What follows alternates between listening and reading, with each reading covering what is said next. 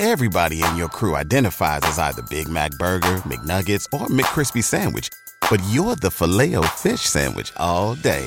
That crispy fish, that savory tartar sauce, that melty cheese, that pillowy bun. Yeah, you get it. Every time. And if you love the Filet-O-Fish, right now you can catch two of the classics you love for just $6. Limited time only. Price and participation may vary. Cannot be combined with any other offer. Single item at regular price. Ba-da-ba-ba-ba.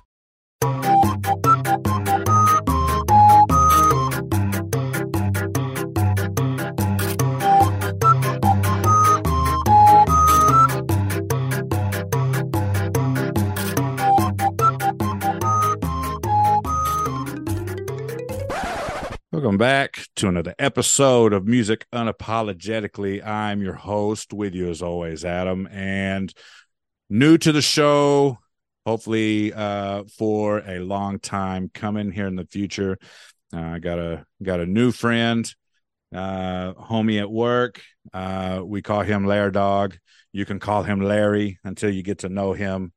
Call him whatever you want after that. But anyways, man, welcome. Appreciate you hitting to do this, man. I'm excited.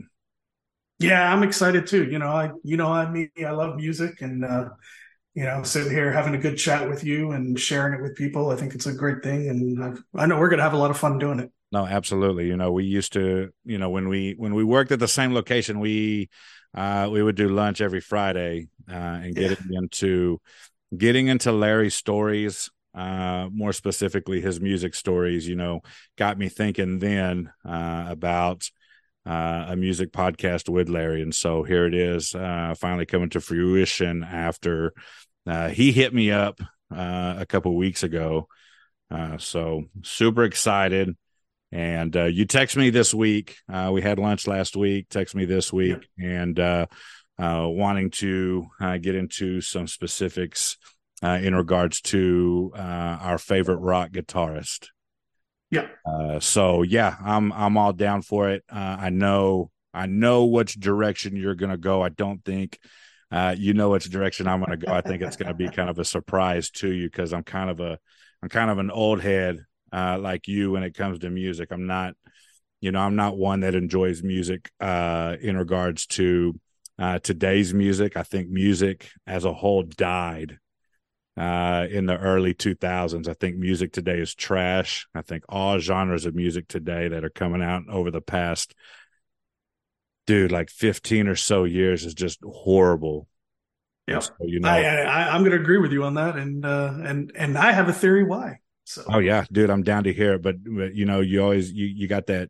You got a saying, I know you've heard it, why are you living in the past? And I think rock and or even music as a whole, not just rock and roll, is one thing where living in the past reigns supreme at this point. You know what I mean? But go for it. I'm interested in hearing your theory on why music sucks today.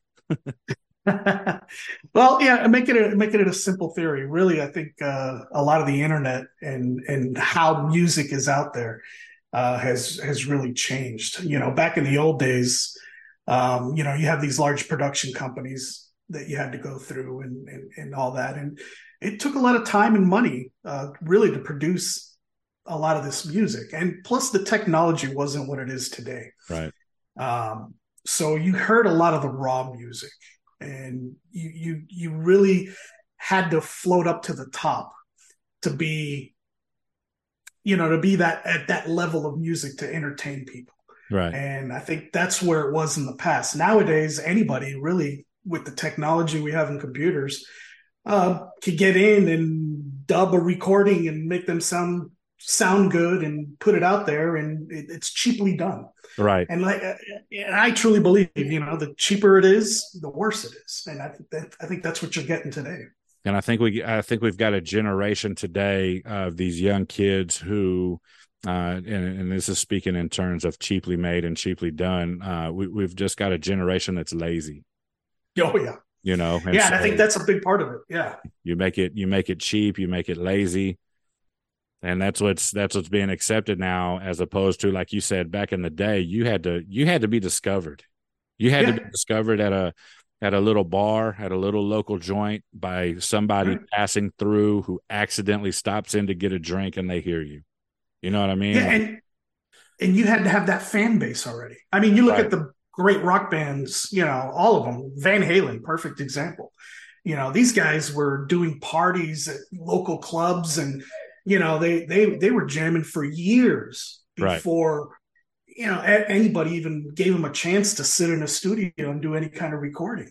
Right. And sometimes that's what it takes. You got to put in the time and really build that fan base. So when you do that recording, people want to buy it. Right. They want to spend all the money to get it, not just buy the 50 cent or hear the free music on whatever nowadays. So I think that's where the quality has gone away. The first thing that came to mind when you said cheaply done, lazily done is SoundCloud. I think SoundCloud is music. Anybody can upload any kind of trash to SoundCloud and call it, a rap song or a rock song or whatever. Yeah. SoundCloud, I think SoundCloud is definitely one of the biggest proponents of sucking the music, Yeah. But, to your point, as far as like, you've got to have that fan base. You got to be lucky. You got to be playing this club the night so-and-so walks in. I've got a buddy up in Seattle. And he said that's exactly how it was with those big grunge bands. You got Pearl Jam, Alice in Chains, Nirvana, Soundgarden. And he said they had big fan bases, and you could walk into any bar in Seattle in the late 80s, early 90s, and probably catch one of those bands playing there. And then you go there the next night, and then the next one's going to be in there. So yeah, but it just sucks today that music is so watered down because of the technology. The technology is great. The technology is amazing today. Right. If you use it, the way it is. But I mean, the thing is, it's so easy to put stuff out there. Right. Nowadays, nobody goes to these live shows. To me, that's where the music really is going to these live shows. And that my recommendation for people listening out there, one of the best things you could do is, if you're a big music fan, is hit these local clubs, go to these downtown venues that have live music and support your local people that are out there doing the work. They're not just sitting in their house on a computer putting notes together and calling it music. These guys are doing the work. They're up there on stage and they're building that fan base. There's some of them out there, but without the support of the people going to see them, it's a losing battle. They're going away quite quickly. We live an hour away from the nation's biggest, best live music city in the world. I said nations, but in the world, like I can't envision a better city. I hate Austin. I hate everything about Austin, with the exception of, dude, you can go find a diamond in the rough in Austin at any one of those local joints. I'll tell you a story. I went. This is years ago, man. I can't even tell you how long ago it is. But I bought tickets to a Dave Matthews concert in Austin, and it was set for, I want to say, a Tuesday night. It was at the outdoor venue. It rained and thundered all day that day, so they canceled it till the next day. No big deal. I want to say Wyclef was going to open for him that day. I'm not 100% sure. Don't fact check me on that, because I'm probably wrong. But anyways, whoever was opening for Dave Matthews Band on Tuesday night had prior engagements on Wednesday, because that was supposed to be their off day to travel, whatever. Right.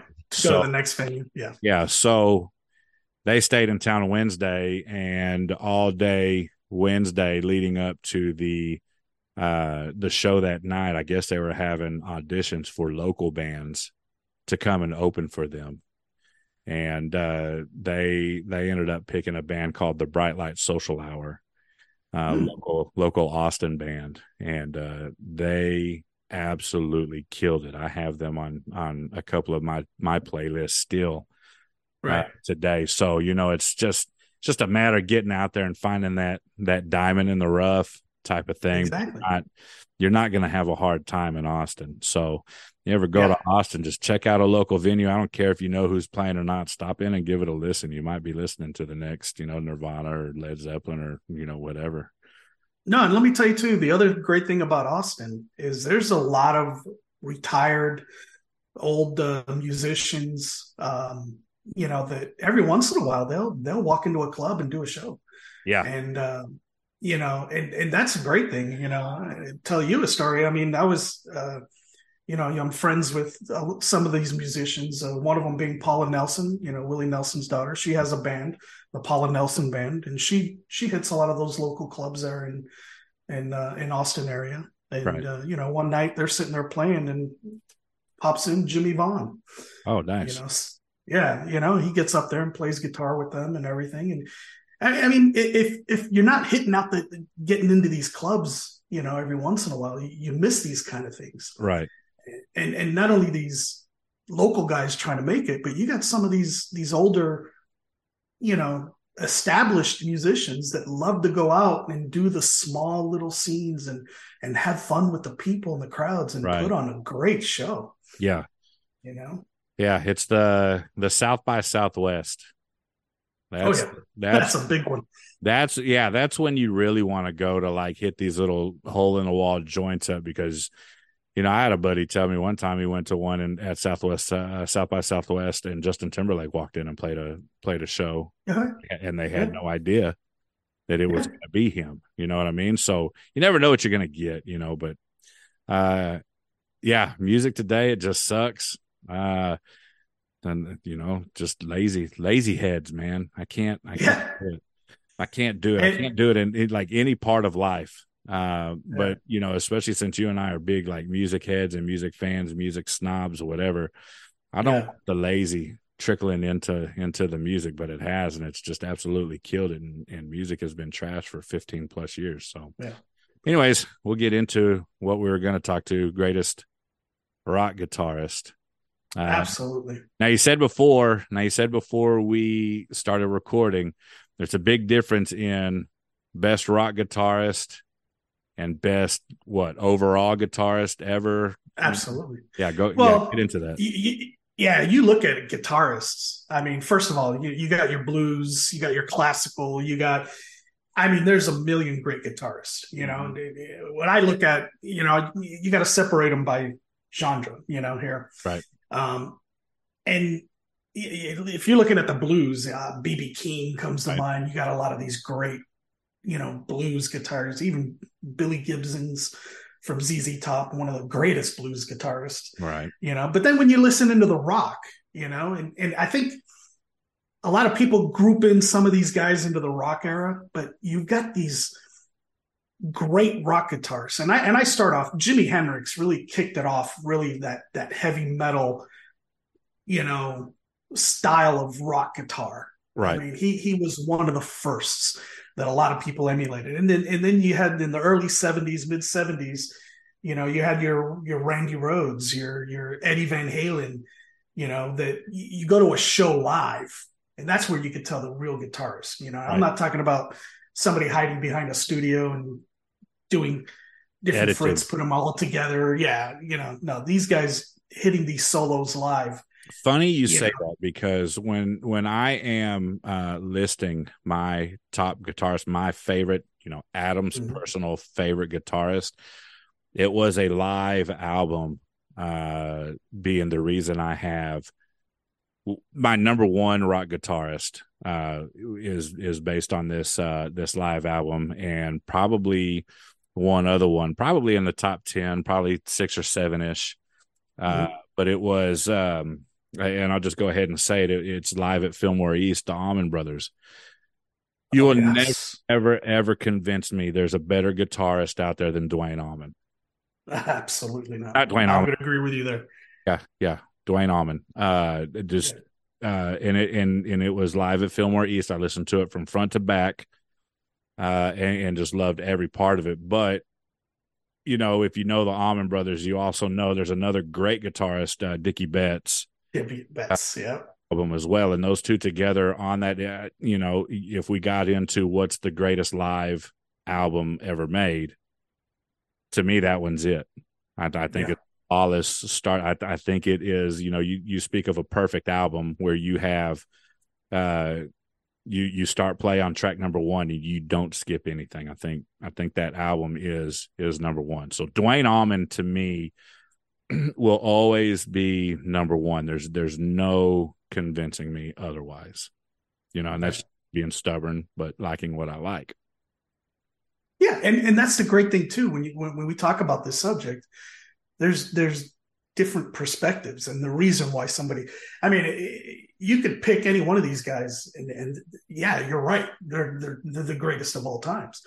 Me personally, to me, my top guitarist, the reason I started playing guitar was Randy Rhoads. Not a lot of people know of Randy Rhoads, and what he accomplished. And unfortunately, he had such a short time. He died at a very early age. In 82 is when, his death, March in 82. But before then, you listen to a lot of the Quiet Riot before, in the early 70s. There's a few albums out there of Quiet Riot, if you could find it, and it's worth a bunch now, that Randy Rhoads was on. And you listen to some of these albums with Randy Rhoads and Quiet Riot. The guitar part of it is just amazing.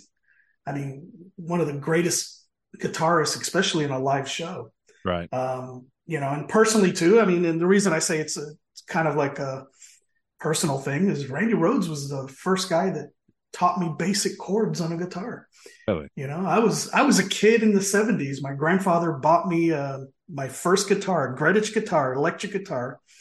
And the music store in Southern California where he bought it from, happened to be Randy Rhoads' parents' music store that they owned for years. And part of the deal was buying the guitar. I got a free guitar lesson. Well, the guy giving me the guitar lesson was none other than Randy Rhoads. So I'm kind of biased in picking him as my greatest guy because of that memory. But so by far. So no, go ahead. Truth be told, when I said I had an idea of what direction you were going to go, that's completely wrong. 100% complete. I thought it was going to be Van Halen. Yeah. In there. Well, but I know he's in your tops. Yeah. Yeah. He would be my number two, Eddie Van Halen. And I got to meet him one time backstage. Great guy. 1984 concert in Miami. Yeah. And, I got a funny story with David Lee Roth on that one too. But we're talking about Eddie. Yeah. So here's when I make a list, if I'm making a top list now, correct me if I'm wrong. You might do the same thing. You might not. But if I'm going to make a list of, let's say, top guitarist, my favorite guitarist, I have to be able to enjoy their music. Right. I have to like their music. I won't put Angus on my list. I cannot stand AC/DC. I will. In regards to one of your favorites, Van Halen, I don't like Van Halen's music. And I've got a story for that on why I don't. He's probably very, very good. You know what I'm saying? But he won't go on any of my lists because I don't listen to Van Halen. I won't listen to Van Halen. When I was a junior in high school, football season just ended. Reagan High School, I went to Churchill. Reagan High School was opening up not too far from Churchill. And the football coach that I had the previous 3 years, freshman, sophomore, and junior year, was leaving Churchill to go be the head coach and athletic director at Reagan High School. Okay. So second semester of my junior year, we're now in the off season. We're now in the working out, weightlifting, conditioning programs and all that stuff. We get these new coaches in from New Braunfels Canyon. And we go through this 2-week workout. They called it boot camp. It was trash. And this was right around the time nu metal was starting to become real big with Korn and Limp Bizkit and Slipknot and Disturbed and Godsmack and all those bands. So all those bands are starting to get real big. You know, you have the dying of grunge. Yeah. Nirvana and Soundgarden and all of them, they were fading out, more so Nirvana and Alice in Chains, you know, whatever. So this new metal is starting to kick up. Well, this coach, one of these new coaches that was a strength and conditioning coach, says, I want somebody to make a playlist that y'all are going to work out to. And so my buddy, Eric Sprague, he was a wide receiver, says, I'll do it. And I said, good, because I knew exactly what was coming. He was going to throw a whole bunch of Korn on there. He was going to throw a whole bunch of Disturbed, and say, like, it was going to be a new metal playlist that we can all song to while we're working out, right? So he brings that CD in day one, puts it in. We get through this workout. We enjoyed it. And the first thing that stupid coach said was, that music was trash. Take this CD back. I will bring in a CD for us to work out to tomorrow. And what did that guy bring in? He brought in Van Halen's greatest hits. If I never hear Running with the Devil one more time in my life, it'll be way too soon. I never want to hear that song again in my life. I hated those workouts. I hated those coaches. And I don't want the nostalgia that Running with the Devil or any Van Halen's going to bring in regards to second semester, junior year, football, off-season workouts. You know what I mean? So that's why Van Halen will go nowhere near, you know, my top 5 or whatever, top 10, whatever we do. But, you know, I've got a story with it. You know, at least I've got a good reason why. Hey, and you know what? That happens. You had a negative effect with their music, and it affects it. No, and I come to think of it today, I wonder how much I would hate Korn and Slipknot and all those bands if I got to go the whole 2 weeks during those stupid workouts listening to that, you know, and then could have changed it. So who knows? You know, maybe if he never brought in Van Halen, I'd be a Van Halen fan today, and I'd hate Korn and all the other ones. So, you know, whatever. Well, even with that though, you've got to recognize, you know, the advancement in what Eddie Van Halen brought absolutely to the music world. There's a big difference in not liking the music and respecting the music. I respect the talent. I respect that he is widely considered one of the best. You know, my little minute opinion on Eddie Van Halen doesn't matter in regards to the millions and millions and millions and millions of fans that he does have, you know? So I definitely respect the talent. I just don't like it. Yeah. Yeah. And one thing that gets not recognized with Eddie Van Halen is, you know, his brother Alex on the drums. These two guys played since they were kids. You know, they come from a music family. And part of what made Eddie what he is today is the backup on the drums with his brother. Mm-hmm. These guys were so synced together. They didn't need a mixing unit. When you heard them live, they didn't need a mixer to get the timing right and all that like guys need to do today. You know, these guys would play live together and they were so in tune with each other. It was like the same guy doing the drums and the guitar at the same time. You know, and I bring that up to talk about Eddie and Valerie Bertinelli's son, Wolfgang Van Halen. Uh-huh. He's got a band now called Mammoth. Incredible. They just came out with a new album. I was listening to the album just before getting on with you. Amazing musician. Wolfgang actually does all the instruments, the production, the mixing, everything on the album. Yeah.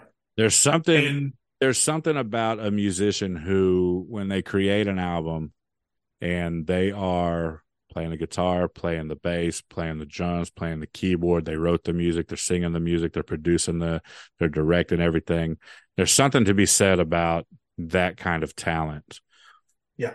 You know, and you and I spoke last week about Beck. You know, the 1 year that he beat Beyonce out in album of the year. Okay, you throw these two albums up together and you ask anybody on the street who's going to win album of the year, who are they going to point to? They're going to point to Beyonce. Mm-hmm. And they're going to point to Beyonce because Beyonce's a bigger name. She's out there a whole lot more now, unless you're like a rock fan from the 90s and you got you're thinking about old Beck, you know, right. Loser to Devil's Haircut and all that goofy stuff. Yeah, Beyonce probably wins there. But once you start getting into a more mature Beck, who again wrote the music, sang the music, played all the instruments, produced it, directed it, did everything on this album, Beyonce doesn't stand any kind of a chance. No. In regards to a musician who does that, and not just Beck. I'm talking about any musician who does that. Yeah, and that's very rare, and that's what impresses me the most about, you know, Wolfgang. And yeah, a lot of people say, well, you know, it's in the DNA.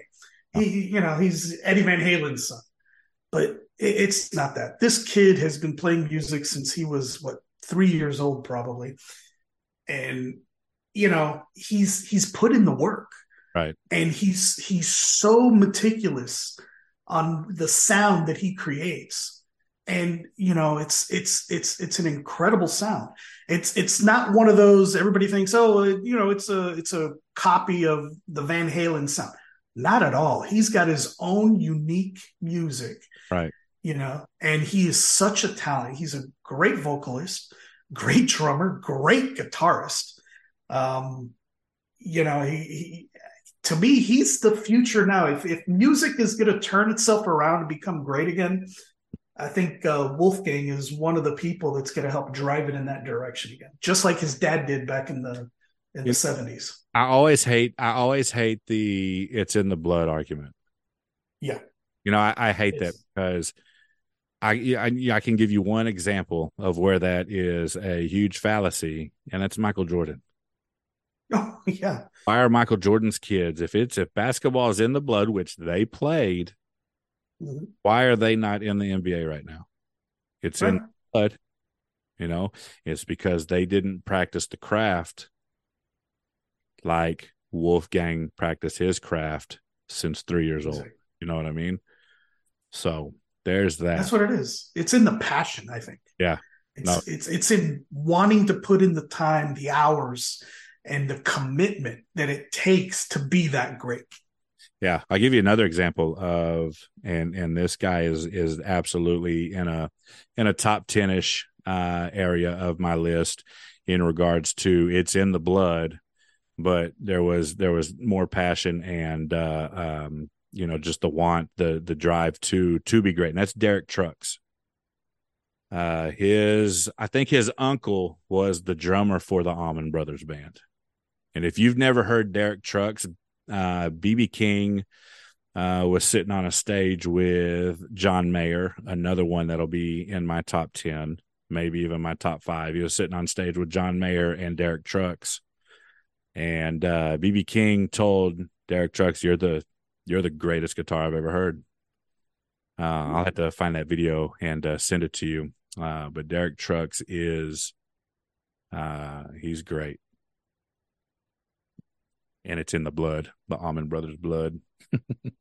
Yeah, I'm looking them up right now. Yeah. And to be honest with you, I have not had a chance to hear this guy. I'm surprised I haven't. Once we get done recording, I'm going to send you a YouTube video of what really drew me in. They're called the Tedeschi Trucks Band, I think is what they're called. But I'll send you what kind of brought me into checking him out. And then I've done a couple of episodes with another guy who a big fan, and kind of got me going down the Derek Trucks rabbit hole. But he would definitely be in my top 10. But what I want to hear your top 5. Do you have a top 5, or is it interchangeable? Yeah. Is it cemented? It's mostly cemented, and it's basically the performances that I went to and I heard. So it's obviously, I always tell everybody that it's a personal choice, and I really believe that when you look at these great guitarists, it's a personal choice. Right. Now, I already told you, Randy Rhoads is my number 1. Eddie Van Halen's my number 2. Okay. And number 3, I really got to go with Jimmy Vaughn and his brother. I put them both together. Stevie Ray Vaughan. Right. List without in guitars, I think is not valid. Which is what? Any list with without Stevie Ray Vaughan. Oh yeah. Near the top is invalid.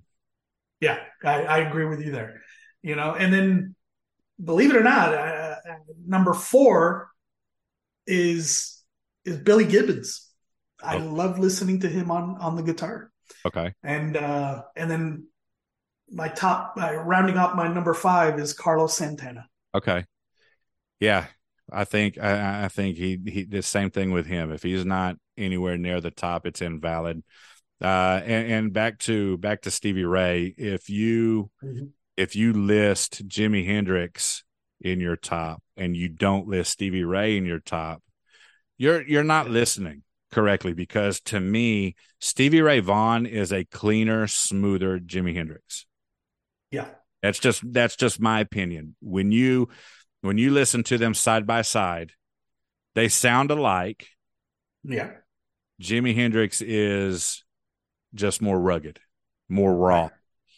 Stevie Ray is more clean and more smooth, but to me, it's the same sound. Yeah.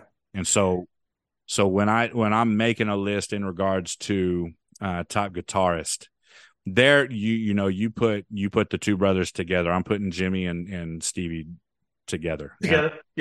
A and a B. If I've got them at 4, it's a 4A, a 4B. They're just pretty much the same. But I'm the same way. I got Duane Allman number 1.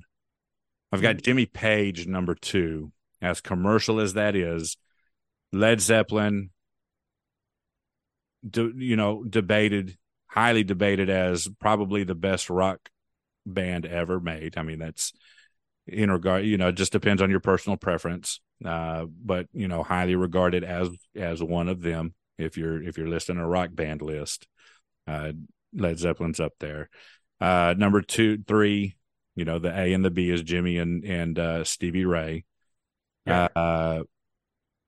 A 4 for me would be Mark Knopfler, Dire Straits. Dire Straits, yeah. And then number 5, I always have a hard time because I want to put Dickie Betts there. I want to put Warren Haynes there. I want to put John Mayer there. But just for the sake of this episode and rock guitarist, I won't put John Mayer there because he's more bluesy, more blues, more rock pop, whatever. And so I'm going to take a completely different approach here in regards to the bands that you have named and I have named. And I'm going to go Dimebag Darrell. Oh, there you go. Yes. Era, a completely different kind of rock than the classic rock that we have talked about so far. But you listen to Pantera and you're getting wild guitar play, I think. Wow. Well, that's a good choice. And I'll be honest, that surprises me because I kind of put you into that grunge. No, absolutely. Type of, and I thought Dave Grohl would have come up, or Jerry Cantrell. Yeah.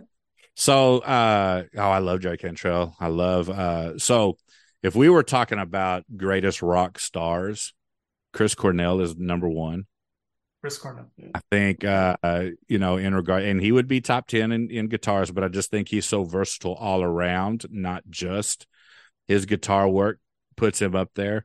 I ran into a version on YouTube of, he did a replay of It was Creedence Clearwater Revival, and he did it acoustic, and he did it unedited, and his raspy voice just sucked me in. You know what I mean?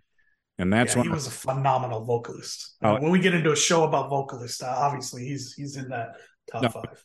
yeah, absolutely. And Audio Slave is by far one of my favorite, maybe top one or two favorite bands ever. It just sucks that he hooked up with Tom Morello, who in his own right is another great guitarist, but he's just an idiot. So it's the same thing. If I don't like your music, I'm not going to put you on a top list. I just don't like Tom Morello as a person. So he's not going anywhere near my list, even though he was amazing in Audio Slave and Rage Against the Machine and all the other projects he does. It's just, man, you gotta not suck. You know what I mean? Yeah. Well, you hear a lot of his live stuff if you ever heard it. I mean, I wouldn't put him in the greatest just by his live performances because they weren't even there. And to be honest with you, I have a feeling that most of his live performance they probably had backtracking on it too, just to give him that boost. And yeah. So I always get scared when I go to a rock concert because we discover and we listen to artists and we listen to their studio work. Right. And so you go to a concert and you almost expect the studio quality of work coming out live, right? A couple months ago, I went to a Red Hot Chili Peppers concert. Okay. My expectation for this concert was not very good. And I'll tell you why. Last year, I went to a Wu-Tang, Nas, and a Busta Rhymes concert. And they're old. They're legends. They were big in the 90s. Yep. And so the concert was good. It wasn't great. Because they're older. Busta Rhymes was out of breath. Yeah. Trying to rap real fast and everything. Nas killed. Wu-Tang was pretty good. But I left there with, it was a good concert. I enjoyed myself, but I left there with almost a lower opinion of them just because the quality of the music that they were putting out during the concert just wasn't up to par. Okay, so now fast forward to a couple of months ago when I went to this Red Hot Chili Peppers concert. That was my expectation. I set very low expectations because I did not, number one, know what to expect, and number two, based on old Wu-Tang, Nas, and Busta Rhymes not being super great, I fully expected Red Hot Chili Peppers to not be great either. However, I am proud to say it is probably the best concert I've ever been to in my life. And they're going on over 30 years, right? I left that. Flea killed it. Guitarist, everything was so perfect. And so I would listen to that concert live if it was recorded over any studio album that they did. So to your point that the live music will always trump the studio work, it has to. For me to tell you great, it has to. For me too. And what scares me is in today's music, a lot of people don't know this, your bigger bands, for that quality of music, they do what's called backtracking. Okay. Yeah, I was wondering what that was. I didn't know what you were talking about. Yeah. Well, what backtracking is they actually have recorded, like solos or, your basic, parts of the music and things like that. And what they're doing is in the instruments, they're playing, but at a lower volume. And then you've got the recorded music overseeing it. So if they make a mistake or they miss a note, you won't notice. Don't tell me that, Larry. Yes, sir. Oh, matter of fact, Mick Mars. Why do you think Mick Mars left the Motley Crue, and they've got Mark V now playing a guitar on Motley Crue. And Mick Mars was the first one that broke this out. And I mean, it's a big thing going on now. And Mick said the reason he left is he got tired of the backtracking he was forced to do. And for him. Yeah, absolutely. I love a person that stands behind his principles on that. And I agree. If I'm going to pay money to go to a concert, I want to hear the live stuff. Right. No, absolutely. The flaws and everything. Yes. Yeah. 100%. There's going to be flaws. You're going to miss a note. You're going to, go off key. I mean, that's part of it. You live in a bubble wrapped world if you think for 1 second that a studio album is jump in, play, record, and put it out. No. You live in a world wrapped in bubble wrap. You know what I mean? Like, dang, Larry, I can't. I ruined your concert, didn't I, there, Adam? This is your first episode on this podcast, and you're already making me question life. You got to be careful nowadays because it's happening. And I'm going back to what I said originally, going to these local bars and stuff like that. You don't get that in these local bars. 100%. Like that time when I'm sitting there with Paula and Jimmy Vaughn jumps on stage, grabs a guitar and starts playing. There's no backtracking there, baby. There's just live playing, and that's where, I recommend to anybody, you want to go to a real good concert, like you said, South by Southwest time, hit those clubs. Yeah. Watch those local bands, or even those old, generational musicians that decide to go out there and play. Right. Hit them up, because that's where you hear their raw music in the raw. Yeah. Somebody should do an album like that. Yeah, record it in a studio, but don't kill me with edits. I want to. No. You know what I mean? Straight off the mixing board, right into right onto the digital recording. Now there is a documentary on Netflix about Metallica, and it chronicled the making of one of their albums. You know what I mean? And just dude, I couldn't do it. I could not be a musician after watching that, and I understand that when you get that big, you run into or maybe turn into perfectionists. Yeah. But holy geez, Metallica, when you're speaking about perfectionist and redoing a take and redoing a take and redoing a take and redoing a take, and then coming the next morning, and before you jump in the studio, you have a pre-production meeting and you don't like anything that you did yesterday and you have to start over. Oh my God, dude, I could. Like, the patience in me just exits my entire body, and I don't want to be there anymore. Now, that being said, you got somebody like Beck who, and I'll say this too, Lars Ulrich, I cannot stand that guy. I can't. Oh, really? I don't want to look at his face. I don't want to hear him talk. He's just annoying to me, just annoying little weasel to me. Talented, very talented, one of the best ever, yes. But he made me so mad there in that documentary that I can't do it with him. Now, you put me in a booth, and that same thing happens with Beck, right? Yeah. In regards to this album that he did all the work for. I can probably watch that because Beck doesn't come off as an obnoxious a-hole like Lars Ulrich does. Yeah. James Hetfield does. Or whatever. He's going to fight. I feel like he's going to fight with himself internally, right? Instead of having these head-butting confrontations between James Hetfield and Lars Ulrich, and now they're angry at each other. Now they're jumping in a studio to get something right that probably wasn't wrong in the first place. unless you're the perfectionist and you know actually what's going on and exactly what they're talking about. Because at the time when they're saying, "Hey, we need to do," I'm going, "Dude, what is that?" So, because I don't have a musical bone in my body, but I'm still a snob about music, which is kind of weird to some. Whatever, to each their own.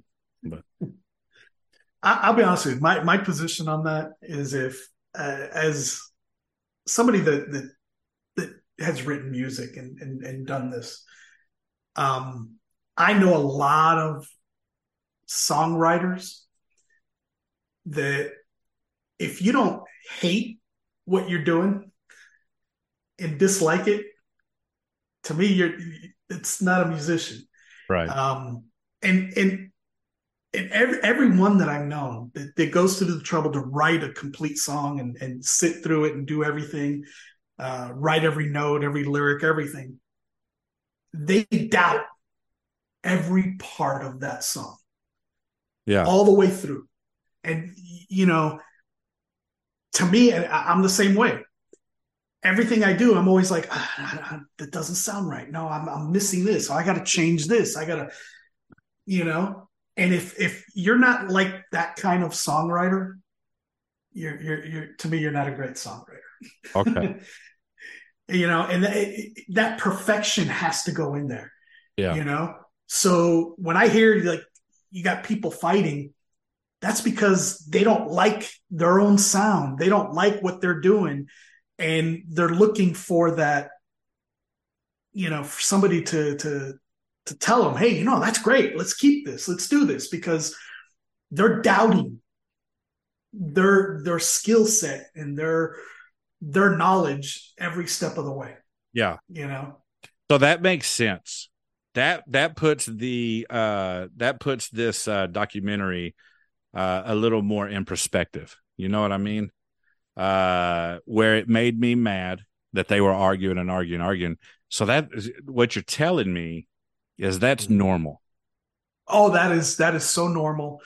The guys I feel sorry for the most are those sound producers, the sound engineers, because they got to go back, they got to change, they got to re-record, they got to dub it, they got to this, they got to do it 10, 20, 30, 40 times, whatever it takes. Right. And the worst thing, what people don't see is they're going to go back and say, okay, yeah, that sounds good, but let's try this. And they're going to do 10, 15 more, dubs or recordings.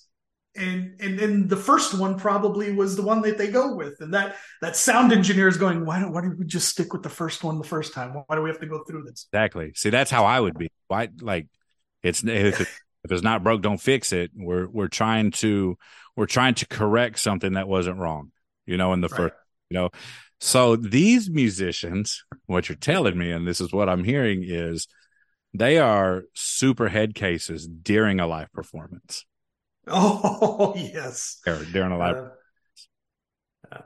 And the sad thing is, this is where, a lot of them, the alcohol and some of the drugs and things like that is because they got to get that out of their head. Right. Performing, and that's the sad part. Well, so they're playing sober?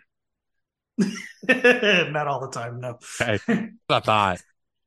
Oh man, this is wild. This is going to be a fun podcast. Yeah. I cannot wait for you to bring more boulders crashing down on my world. Hey, that's the fun of it. We got two different perspectives. Listen, and that's what makes it interesting. I'm super appalled right now that they backtrack. Yeah, you should be. You should be. Coming from a guy who doesn't have a musical bone in his body to be upset about backtracking. Yeah. Oh man, my world is just taking a left turn. And the sad thing is, a lot of these pop stars, the lip singing and stuff like that, it's been done for years. Yeah. But when you start getting it into these normal concerts nowadays. So, yeah. So, back in the 90s, Milli Vanilli was they were kicked out of the game for lip syncing. Now they weren't real. Yeah, now we see a video that came out last week where Cardi B gets some water thrown on her and she throws the mic at the person, but the music and the words are still going. Still going. That's backtracking. But we're okay with that, but we weren't okay with Milli Vanilli lip syncing on stage. Well, and I am going to clarify the difference here. Okay. There is a huge difference. I've never gone down the Milli Vanilli rabbit hole like I should before I speak on them, but from the surface, that's just kind of what it looks like. Okay, Milli Vanilli were how's a good way to put this? They were basically the showpiece. They were the face. Okay. They didn't write the music. They didn't sing any of the songs. It wasn't their voice. Okay. They didn't play any instruments. They were basically dancers and performers behind somebody else's complete music. That person had to have been a hideous looking human being for you to bring in two people to lip sync and fake the whole thing. Yeah. Yeah. Well, and it was a production company that did it. It was their idea. And they made a couple of hit songs. And the reason it blew up so badly was because of that. These guys were performers. They were actors, basically. Now, I don't even want to put them in as performers. They were just actors and dancers. Okay. They weren't musicians. They had no part in any of the music part of what they did, but they slapped their names on it.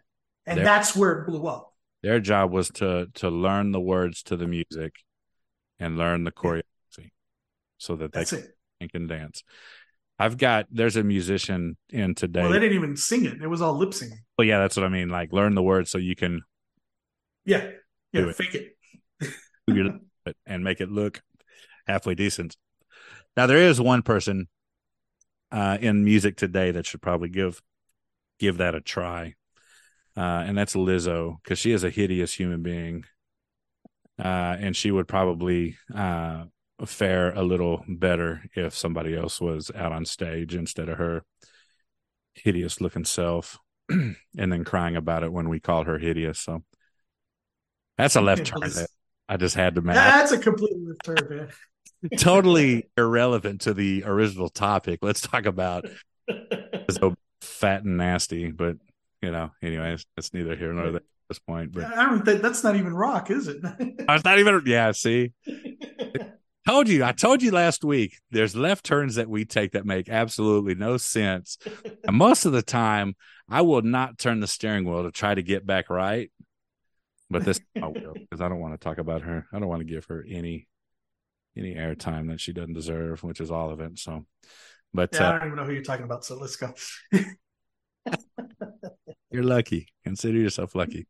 So, anyways, other guitarists. So, we both listed 5, and we are obviously leaving other greats out.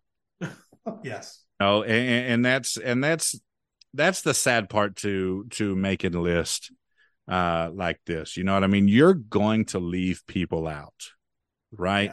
Yeah. Slash, great guitarist. Very good. Yes. Billy Gilmore, or not Billy Gilmore, David Gilmore, Pink Floyd. David Gilmore. Yeah, David Gilmore, Pink Floyd. Eric Clapton. One of the greatest. Yeah. Joe Perry, great. Mm-hmm. Joe Walsh, the Eagles. So, and that's the Eagles. Yeah. Can we talk about this here real quick? About Joe Walsh. I put the Eagles as a whole up there with Van Halen and AC/DC. I don't want to listen to their music. I think they wrote one of the most overrated, overplayed songs ever to hit the airwaves. Hotel California. I cannot stand it. I hate that song. I will always hate it. I will always skip it. And I understand a lot of that was Joe Walsh. But I'll say this. When Joe Walsh went solo, I'm listening. which is weird to me. Joe, and the same thing with who's the Beatle that did Band on the Run?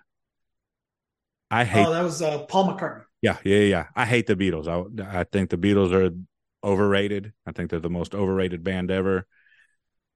But I will listen to Paul McCartney all day long. Interesting. Which is weird. That's a weird music take. I mean, yeah. Is that normal? Do you have bands like that you'll listen to the solo but not the whole? Yeah, I do. But again, I recognize now going to the Eagles. You look at each one of them. I mean, you talk about Joe Walsh, but Don Henley, Glenn Frey, Don Fiedler, every one of them themselves, was an established solo artist that had top 10 hits. Before or after the Eagles? Well, you got to remember the Eagles was created. Really, it was Don Henley and Glenn Frey. Okay, they're the two. They're the two founders of the Eagles. Okay, right. This is way before Joe Walsh. And what a lot of people don't know is Glenn Frey and Don Henley met each other when they were doing sit-ins. A sit-in is when a guitarist or a drummer, sits in for a named band to help them out in a concert and things like that. Right. Well, they were doing sit-ins for Linda Ronstadt, okay, in some of her concerts. So Glenn Frey doing guitar and Don Henley doing the drums for Linda Ronstadt. This is where they met. They created their own band. Now, they were with Linda Ronstadt for a short period, but that's what kicked off the Eagles, was those two, and Linda Ronstadt helping them. As a matter of fact, what's that song? El Dorado was a song written by Linda Ronstadt. She actually recorded it and put it on one of her albums, and they did also. Right. So, I mean, and you look at that. Now, Joe Walsh himself is a phenomenal musician, phenomenal guitarist. And you get that much talent together. And going now to the Beatles, same thing. Each individual was such a talent separately that, you may not have liked them as a band together, but that's because you get all that to me, you get all that talent together. It's like, who upset, who's making the decisions, and who's putting it together. But, with that many musicians all together, obviously there's going to be a clash. It's going to affect their sound, especially as they grow later on, right, into the years. That clash is just going to get worse and worse and worse, and it's going to change the sound of the band. Right. That's exactly what happened to me. I think what happened to the Beatles and what happened to the Eagles. But you hear a lot of their earlier music when they were growing up together as musicians. Dude, it's phenomenal, in my opinion. I mean, especially those two bands, the early years of those two bands is just, it's just what music, I mean, it inspired thousands more great talents behind it because of it, Now, I think, speaking of super talents and who's going to take the back seat, who's going to make the decisions, I think the 90s grunge bands did it the best when they were forming, for lack of a better term, super bands, And when you're talking about 90s grunge, you're talking about Soundgarden, Alice in Chains, Nirvana, and Pearl Jam. Those are the big four, right? So, a lot of people. Foo Fighters. I put the Foo Fighters in there too. So I would put the Foo Fighters there, but they were kind of I feel like they were a post grunge band. You know what I mean? Once grunge started like its decline, Kurt Cobain died. Yeah. And when Kurt Cobain died, I mean, he was carrying grunge on his shoulders. I don't even think he was the best of the four. No. I put him, I think, at number 4, as a matter of fact. But for society and for all the fans or whatever, Nirvana's it. Kurt Cobain dies. That's when grunge kind of takes it down. But during the whole thing, you've got a band, Temple of the Dog, right? That was Pearl Jam and Garden together. They did one album together, and it was amazing. And that album makes you want more. I would love to have had a second Temple of the Dog album with Eddie Vedder and Chris Cornell. Too, yeah. They harmonized so perfectly. They complemented each other. Mm-hmm. But I wonder if the mindset is we're only going to do this one album because we're not, let me put my Pearl Jam hat on, my Eddie Vedder hat on. I'm not taking a back seat to Chris Cornell. Right. For an extended period of time. Okay. Then you've got another band. You got Mad Season, which is Alice in Chains and Pearl Jam. Without Vedder, it was Mike McCready on the guitars. They had an album, and it was amazing, and you want more. But Lane Staley's not going to take a back seat to McCready, and so we're not going to do anymore. So we're going to do Perfection here, and we're going to leave it. I think they had the recipe to perfection. Because then you look at a band like Audioslave, right? Mm-hmm. You've got Chris Cornell from Soundgarden, and now you take the band from Rage Against the Machine. Yeah. They put out 3 amazing albums. Mm-hmm. Front to back, all 3 of them great. But they hated each other. Yeah. Right? We're an established band with Rage Against the Machine. You're an established musician all over the place. We're already established, but we hate each other because Chris Cornell's in the limelight and we aren't, or Tom Morello's in the limelight and and it sucked because even though I agree, or I say those 3 albums that they put out were amazing, I bet top dollar that if they actually got along, they would have been even better. You know what I mean? Does that make sense?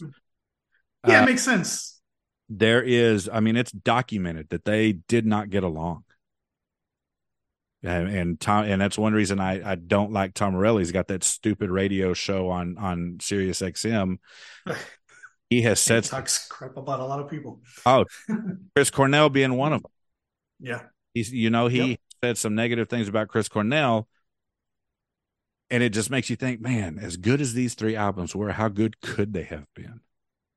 And might have gotten a taste of that because it came out not long after he passed away, Chris Cornell, that they were in talks for a few more albums. And you know what I mean? So that's the other thing. They never did any real live performances. Right. And they were talking about a tour, which is so upsetting that we didn't get to see that. You know what I mean? See, I would be interested in the live version of that. Yeah. To see how they could, work together and produce those sounds live and entertain people. I got a buddy out in California named Sergio, and he is diehard Rage Against the Machine. Mm-hmm. I would love to get him on, even for 5 or 10 minutes, just to talk about the difference between Rage Against the Machine in studio and live, the similarities, the differences. I would love to just hear him talk about that. And we may have to do that. I'll have to give him a call, but I don't know. I like Rage Against the Machine. I like their studio albums. I like Tom Morello's guitar work. And I can't fix my brain to think that they can replicate that or make it better live. You know what I mean? Like some sounds might just be better recorded and edited or whatever. But then again, I don't want to go to a concert and experience the backtracking too. I want to be able to hear the flaws and everything. So that's one of those bands like, man, I don't know if I would buy a ticket just because I don't want to not be a fan anymore, because I'm irrational like that. Yeah, and I agree with you. And be honest, I've never been to a Rage Against the Machine concert, so I couldn't tell you. I mean, album wise, yeah, but I'll be honest with you, I'm not a big fan of a lot of albums because I know how it's produced, I know how it's made, and right. It's it's one of those things that I think that it doesn't take. I mean, it takes talent, but if you have the right producer and sound engineer, you can make anything sound great. Yeah. I'd be interested on those albums to know who the producer was. Yeah. Because that's where the talent may come from. Yeah. Not really the band. I mean, in perfect example, look at Def Leppard. Look at their success. Oh. And their two biggest albums, that made all their success, it's Mutt Lange. Look what Mutt Lange has produced for other musicians. Mm-hmm. That have come out of there. Same thing with Quincy Jones. He's another producer that, you look at these big, even Van Halen, but you look at Motley Crue, you look at Michael Jackson and all these, albums that were top hits, Quincy Jones was behind that, So yeah. Sometimes, and that's why too, when I look at as far as musician talent, I tend to go by what I've seen, what I've heard live, because that's really showcasing the talent of the musicians. Yeah. Albums, when you get to these great albums that have all these great songs, sometimes you got to look at the producer, that might be the magic behind that great album. It's a completely different perspective. And I'm glad you said that because man, to think that there is a band out there that is highly successful, but the talent of that band is actually behind the scenes. It's not the actual guitar player, the bass player, the singer, whatever. It's the ghostwriter. It's the one on the soundboard, the sound engineer, playing with the knobs and making them sound better. Now, a perfect example of that is T-Pain. You ever heard of T-Pain? Yeah, he's one of the greatest. T-Pain without the what do they call it when they change the voice up? The auto-tune. Auto-tune. Take him off auto-tune and he's trash. Have you heard that before? It's horrible. Oh yeah, you hear a lot of it. But you put the auto-tune on him and he sounds decent. He sounds good. T-Pain's great. And I'll be honest with you, that's with anybody. I mean, and you got to understand, when you do a lot of studio stuff, it's going to have some kind of auto-tuning in there. It's part of the programming and what they produce. I mean, I could give you a recording of myself, off the wall, on this kind of a mic, and then let you listen to an actual, sound recording of my same voice, and people say, oh, that's two different people. It makes that much of a difference. And you would hear that in a lot of vocalists, especially. I'm going to take that in consideration now when I listen to music, with the exception of Chris Cornell. I want to keep my opinion of him that he's the talent, and nobody is making him better. It's just him. Yeah, and I'm gonna tell you. Listen, I've heard a lot of Chris Cornell. I've heard him live. I've heard a lot of stuff from him. And he is a talent, so you won't be disappointed listening to him live. Because even if that wasn't the case, it was going to be the case in my own little world. Just because to me, he's the GOAT. He's just so versatile in everything. So he's a great musician. That's definitely another conversation for another time. But dude, we're sitting at like an hour and 7 minutes right now. So. Time flies. Yeah, we had planned to go 45 minutes to an hour, and man, I could do this all day. I love recording. I love talking about music. Now that you're on here, and the conversationalist that you are, I think this is going to be pretty fun to get in and record a couple times a month and let the people listen to our opinions. Or as I like to call my opinions, facts. Yeah, I can't do that anymore because I'm wrong a lot of the times. My wife tells me so. Like, same. I'm wrong most of the time anyway, too. But in my own little podcasting world, I'm never wrong, unless then I'll eat it. But anyways, dude, good episode. Just a little taste of what we might have in store. Not everything's going to be top list or whatever. We'll just in here and have good conversation about music, and hopefully turn on the more ignorant to music onto some good stuff, and get them thinking and listening and enjoying everything because music is for everybody. There's something out there for everybody. If you haven't found it yet, listen to us and we'll point you in that direction. Absolutely. I got some stories of my own, and I'd like to bring in some people that people would recognize maybe, and let them share their stories, and we'll do some live podcasts on that, and let them go from there.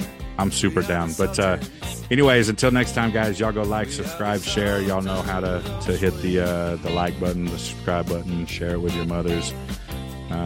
Let them know that Larry and I said hi. Larry, do you like moms? Absolutely. Of course I like moms. Okay, Larry loves moms too. We love moms here, so we always shout out the moms. But anyways, hi, Mom. Until next time, we'll catch y'all later.